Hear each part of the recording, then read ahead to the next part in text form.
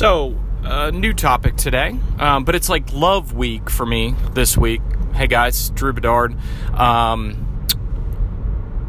The topic today is about listening to another podcast talked about. One of the topics on there was talking about how do you out Amazon Amazon? What is Amazon great at? Well, Jeff Bezos very articulately explains that he wants Amazon to be the most customer-centric company on the planet.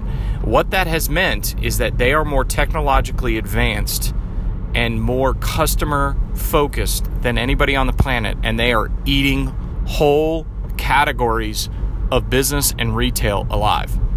They are just chomping them up, spitting them out, and whatever area they want to go into, they seem to dominate. Well, it's because they are ahead of the game. But one way to stay competitive in whatever industry that you're in with Amazon is to try to look at the model that they're doing, because Jeff Bezos leaves clues everywhere about what they're doing. One thing is that customer centricity model is built around thinking 3 to 5 years in advance about what the customer is going to need. You know, he's talked about how his company, somebody will come to him and say, "Hey, great quarter, Jeff. You know, you're growing, your stock's growing, all that other stuff." And he'll say, "Yeah, thanks."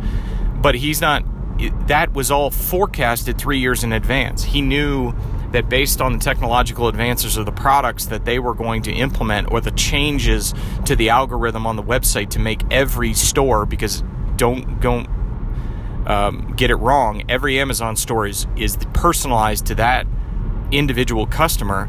He planned for that 3 to 5 years in advance, and he built Echo, and he's building artificial intelligence machines. He's doing all these different things.